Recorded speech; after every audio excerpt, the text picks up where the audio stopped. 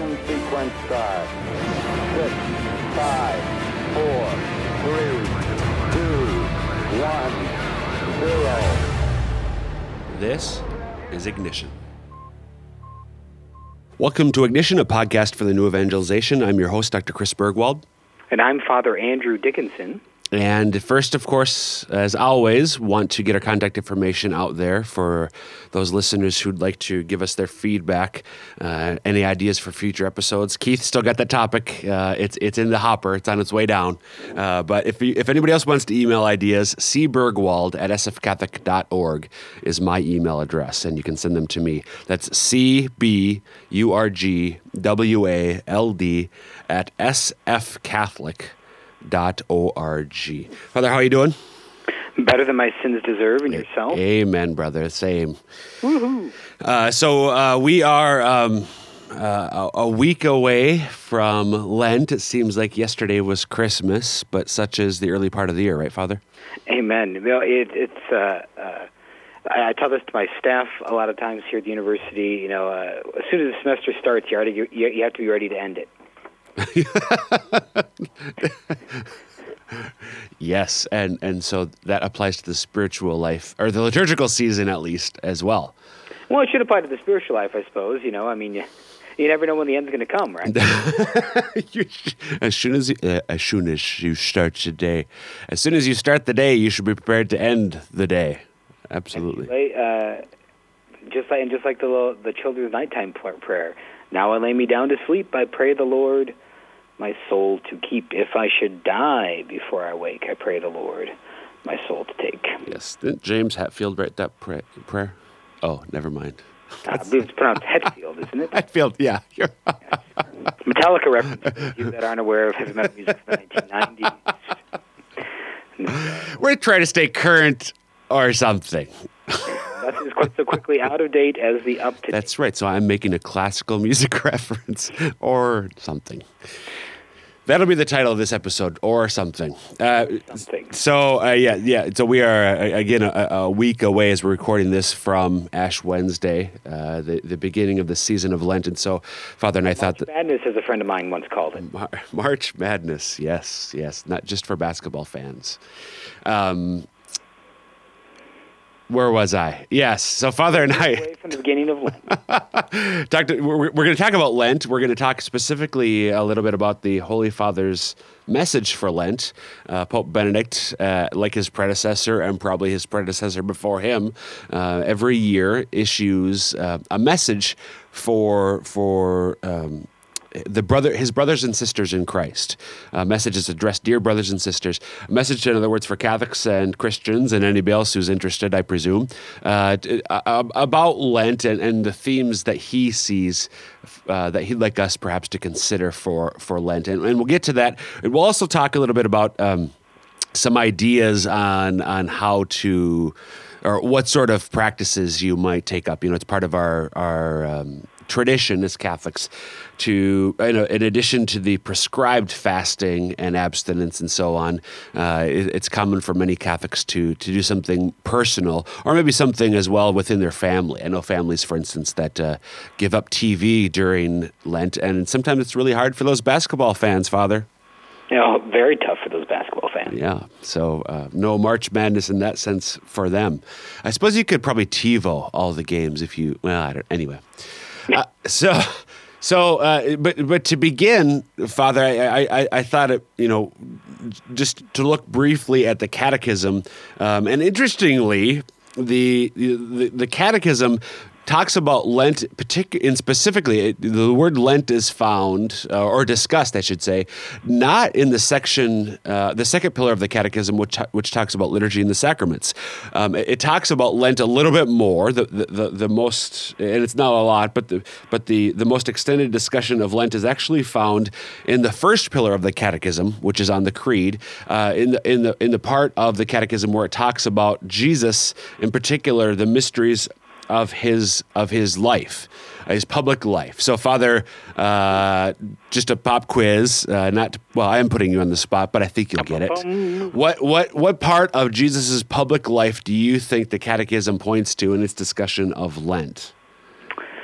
Ooh, Man, I'm going to have to guess, well, 2 parts possibly. Okay. At least 2 parts. Can you more than 2 parts? I suppose it could be, but it's not. Is it less than 2 parts? It is. It is less than 2 parts. Well, golly gee, I'm going to have to go then with the Passion. Dun, dun, dun. Sorry, Father. Oh. You lose this episode of Jeopardy. Interestingly, in the way that it moves through in the Catechism, the temptation in the desert.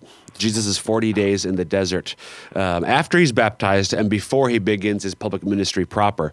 That's in its discussion of that. That's where the Catechism chooses to make mention of the season of Lent. And this is paragraph 540. In the Catechism, and I'll just read it. This is the summary of the 3 paragraphs that talk about the temptations. Jesus' temptation reveals the way in which the Son of God is Messiah, contrary to the way Satan proposes to him and the way men wish to attribute to him. This is why Christ vanquished the tempter for us. And then there's a quote here from the letter to the Hebrews. For we have not a high priest who is unable to sympathize with our weakness, but one who in every respect has been tested as we are, yet without sinning. And then this final sentence, by the solemn 40 days of Lent, the church unites herself each year to the mystery of Jesus in the desert. So by the solemn 40 days of Lent, the church unites herself each year to the mystery of Jesus in the desert. So certainly, I think it does apply, Father. The time that you mentioned the Passion, certainly it applies there. Out of curiosity, where else were you thinking the Catechism might make reference of Lent? Yeah, but I think it's beautiful to maybe go back to one of my little things of just the scriptural reality of our Catholic faith. Yep. Again, into that idea of that testing, and because it goes even farther back than, because his own 40 days in the desert symbolizes and calling back to the 40 years of testing of the people of Israel. And also even there, there's an idea for you.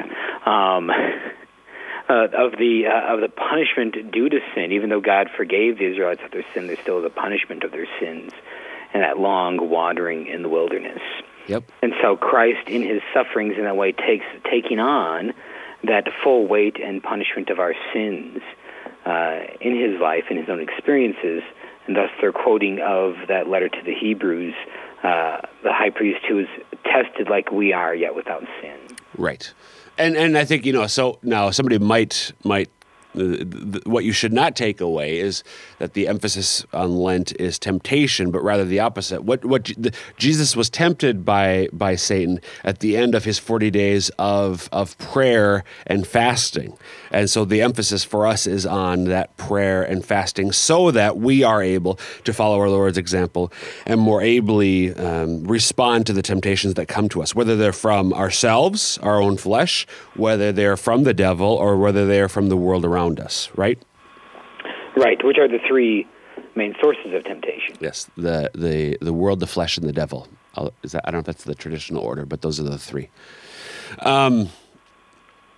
Right. So, and now the other thing I was going to mention, just by way of introductory comments here, there's this. There's a writer named Jimmy Akin, who is a convert to the faith. He works for Catholic Answers. He's an apologist. He's got he blogs in a couple places online. He has a website and so on. And I went looking. Jimmy talks about the annual Lenten fight, not the annual Lenten fast, the annual Lenten fight. And the annual Lenten fight, Father, concerns the 40 days, the alleged 40 days of Lent, and how some of us who are maybe persnickety complain because there aren't literally 40 days of Lent. And if this is the first time you've ever heard of this, I hate to.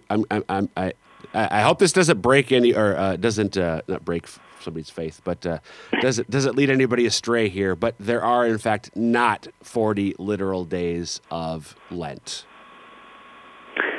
No, it's because the 40 days wouldn't include the Sundays, and then also to remember that Triduum Thursday, Friday, and Saturday, the 3 holy days before Easter, are not part of Lent. Right. So there is no way, whether you count the Sundays or not, there is no way to get from Ash Wednesday to Holy Thursday morning and arrive at 40. The closest, and maybe historically, the closest we can get, if you start on Ash Wednesday, count 40, and you include the Sundays because they are the Sundays of Lent, Palm Sunday or Passion Sunday is day number 40. And so that historically it may have been that Lent began on Ash Wednesday because Lent, maybe at the time, stopped on Passion Sunday, and then you had Holy Week. Regardless, under the way we do things now, where Lent goes up to the beginning of the Triduum on Thursday evening, Holy Thursday evening, you will not get to 40. But the idea behind 40 and the reason we do this practice, this liturgical season, remains the same. It's this idea of penance, preparation, prayer, fasting, and almsgiving, following the example of our Lord in the desert in preparation for the celebration of his passion, death, and resurrection. And furthermore, not to just look at it as a obligation to fulfill, in that sense, I have to do this, but as that opportunity to grow closer to our Lord, to be stretched in your real spiritual capacities, and to be formed into that image of the new man, Jesus Christ. Right. Yeah. So it's definitely. And I'm reminded there, as you say that, Father, of something we've talked about from Pope Benedict's letter way back a year and a half ago, announcing the year of faith, Porta Fidei, where he talks about his desires that Christians would rediscover the joy and enthusiasm of the year of faith, and how we would live out our faith, grow closer to Christ, grow more in our Christ-likeness, with joy and enthusiasm, and not in a gloomy, woe is me sort of fashion. Exactly. I think of what Jesus said. People shouldn't. Obviously, this is a very rough paraphrase, but people shouldn't be able to look at you and know that you're fasting because of your expression and how you carry yourself, trying to draw attention to your spiritual practices. That does, sometimes, Father, coming up to Ash Wednesday, I hear sometimes Catholics and other Christians, but especially Catholics who wonder about ashes on the forehead, but didn't Jesus say that we aren't to draw attention to that? Do you have a common or a ready-made response if you've ever gotten that question when somebody asks you to make sense of how we have this visible symbol on our forehead in light of what Jesus says? Do you have a response for that one? I don't have a ready-made one. I suppose one option could be to adopt the European practice of the imposition of ashes, in which the ashes are sprinkled on the crown of your head. And so unless you are follically challenged, unless you have a receding hairline, people aren't going to notice, and at least not easily, the fact that you've had ashes imposed on you. I think the other aspect would be that, are we doing these things to be noticed, or are we doing them as a sign of our sincere repentance? Exactly. And so, because our repentance needs to be sincere, needs to be actual, and should be a challenge for us. Are we just going to Ash Wednesday because that's what we're supposed to do, because it's cool to get ashes, because it's a Mass where they don't take a collection? Why am I going to Ash Wednesday Mass? That's a great idea, by the way, Father. Oh, never mind. Okay. Right. Yeah, I think that's why are we doing it? That Jesus is as so many cases, it's about what's in the heart. It's what's your intention. Why am I doing this? If you do go to Ash Wednesday to get the ashes on your forehead to prove to people around you what an awesome, holy person you are, then maybe you might reconsider your intentions. But the sheer fact of having the ashes on the forehead need not fall under need not be a sign that you are in fact self-righteous and hypocritical, right? No. Okay. No, I don't think the two have to go hand in hand. Yeah. Way. I would hope not. Because our Lord certainly did exterior signs of his own prayer or other activities or things like that. And encouraged others to do so as well. And, of course, he doesn't say if you fast, he says when you fast. Exactly. Exactly. And again, prayer, fasting, and almsgiving, three things we should always do, but the church calls particular attention to them during the time of Lent because that's what Jesus said in Matthew's gospel. It's in the Sermon on the Mount where he speaks about those three practices as good and holy things to do. Very much so. That's by the way, for longtime listeners, that is me, Chris, referencing Scripture, contrary to Father Dickinson's oft-repeated assertion that I'm just a systematic theologian. Nothing? You got nothing there, Padre?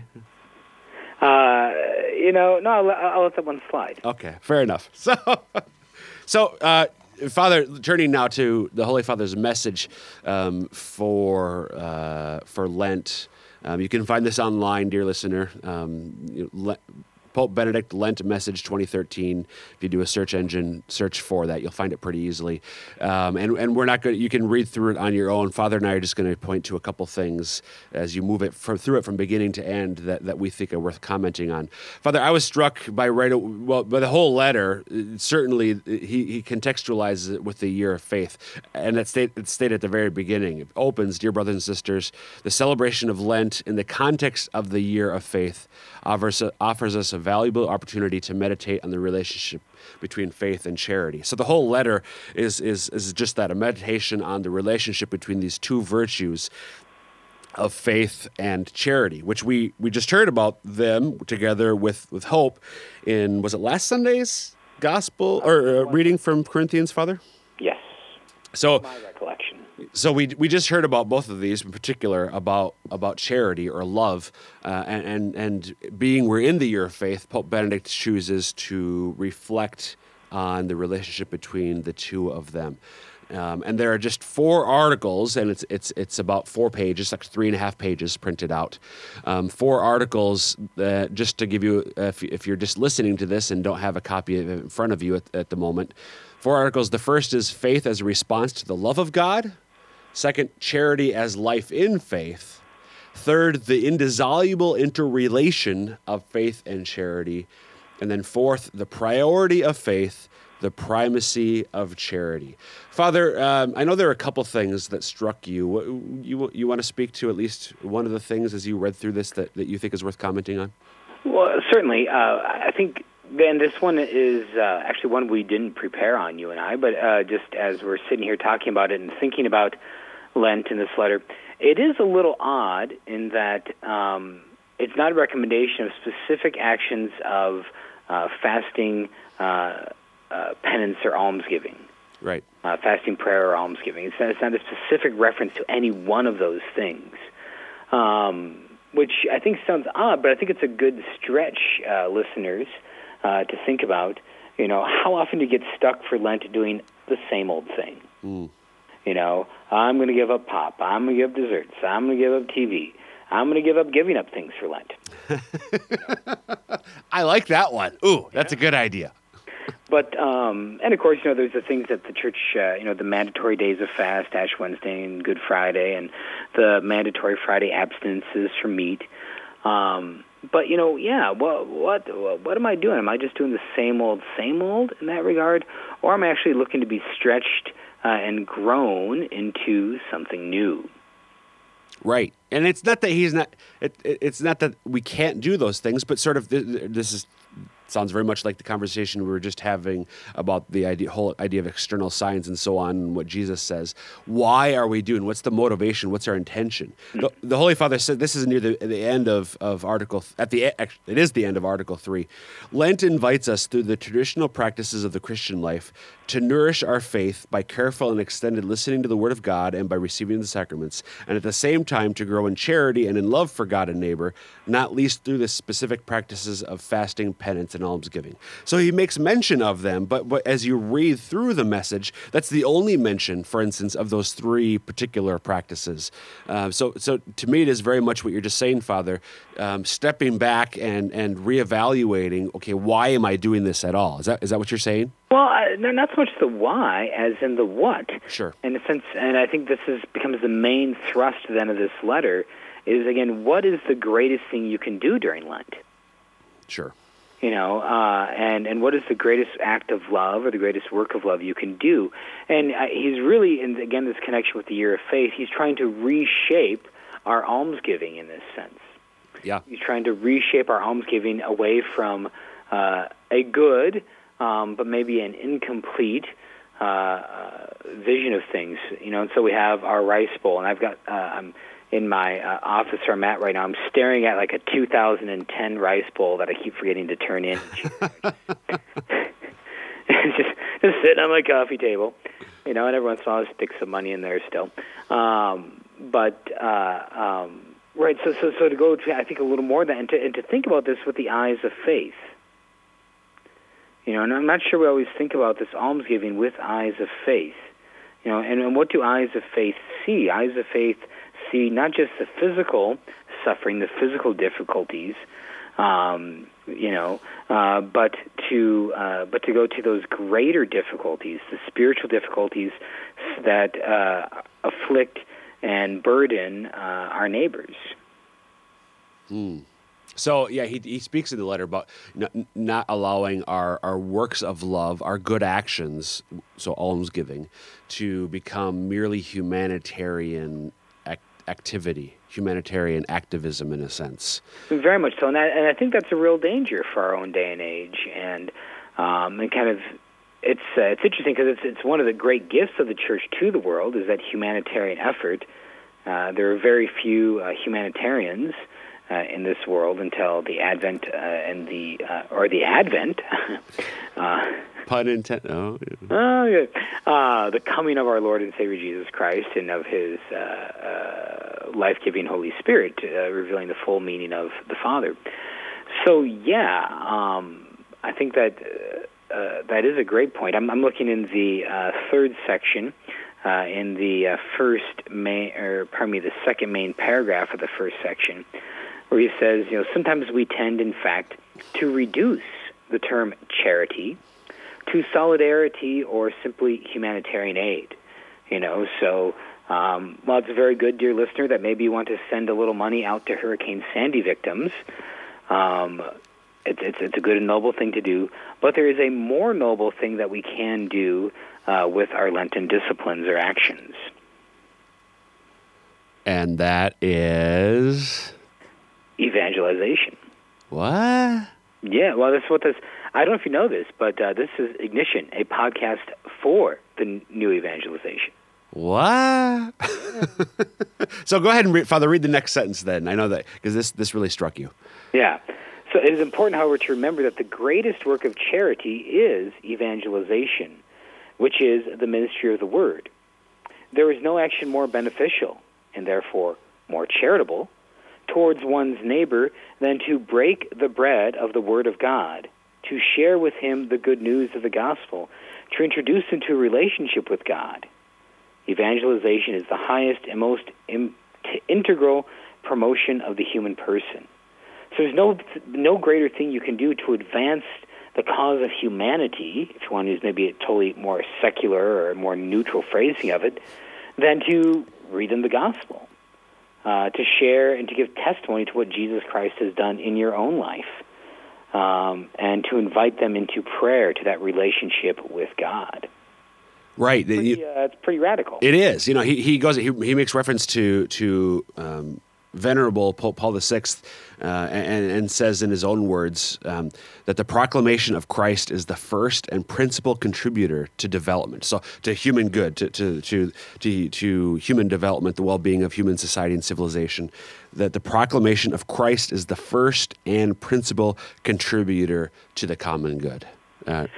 Right, and I think back to his Pope Benedict's book, Jesus of Nazareth, The Infancy Narratives, and which our own Bishop Paul Swain quotes in his February Bishop's Bulletin column. But he has a line in there, not what not what Bishop Swain quotes, but Pope Benedict has a line where he says, that it is in reconciliation with God that we have true reconciliation with our neighbor, or that our lack of reconciliation with God is that sign or that source of our lack of reconciliation with our neighbor. Exactly. I think sometimes we reverse that, or probably more often neglect the first. And the point is that we cannot be reconciled. We cannot be at peace then, as men and women, as human beings, together if we do not have peace with our God. Very much so. So I think, maybe a practical suggestion for you, dear listeners, for this Lent in the area of evangelization would be, have you prepared a testimony? Can you, if I was to ask you, dear listeners, right now to give me a 2 to 3 minute little sharing of God in your life, would you be able to do it?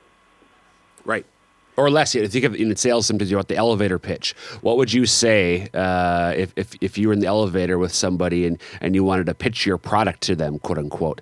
Can we? And Father, frankly, I think we as Catholics have a hard time doing that, even in 2 or 3 minutes, articulating just the importance of who Jesus Christ is for us.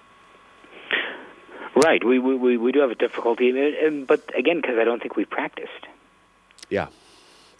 And so this Lent, practice. Yeah, we're in the year of faith, and this is about faith and love. And if the greatest act of love is to share Christ with another, maybe somehow in this next week before Lent, we could think about somehow incorporating this as a practice for our Lenten journey this year. And of course, there's difficulties and challenges with that. But that's part of the gift of Lent, is you do that difficult thing. I mean, it's a difficult thing to give up the pop or the desserts or even the TV. But it's, as you've hopefully learned from doing those other disciplines, there's a reward in it. Yeah, and I think, Father, it really ties into with the other things that the traditional practice of prayer and fasting. Certainly, our Lord knows how we are going to be most able to share and effectively share the gospel in that short time period. And so for us to seek his advice in prayer and sometimes fasting, in addition to the prescribed fast, doing our own form of fasting can really help us in that way.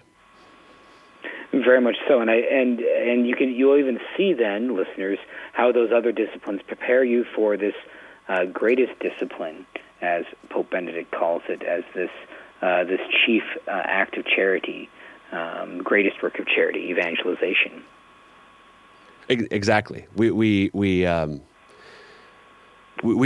incorporate all of these together in order to seek how we are called to share others more effectively, how we're able to love others in the full way that the Holy Father is speaking about here.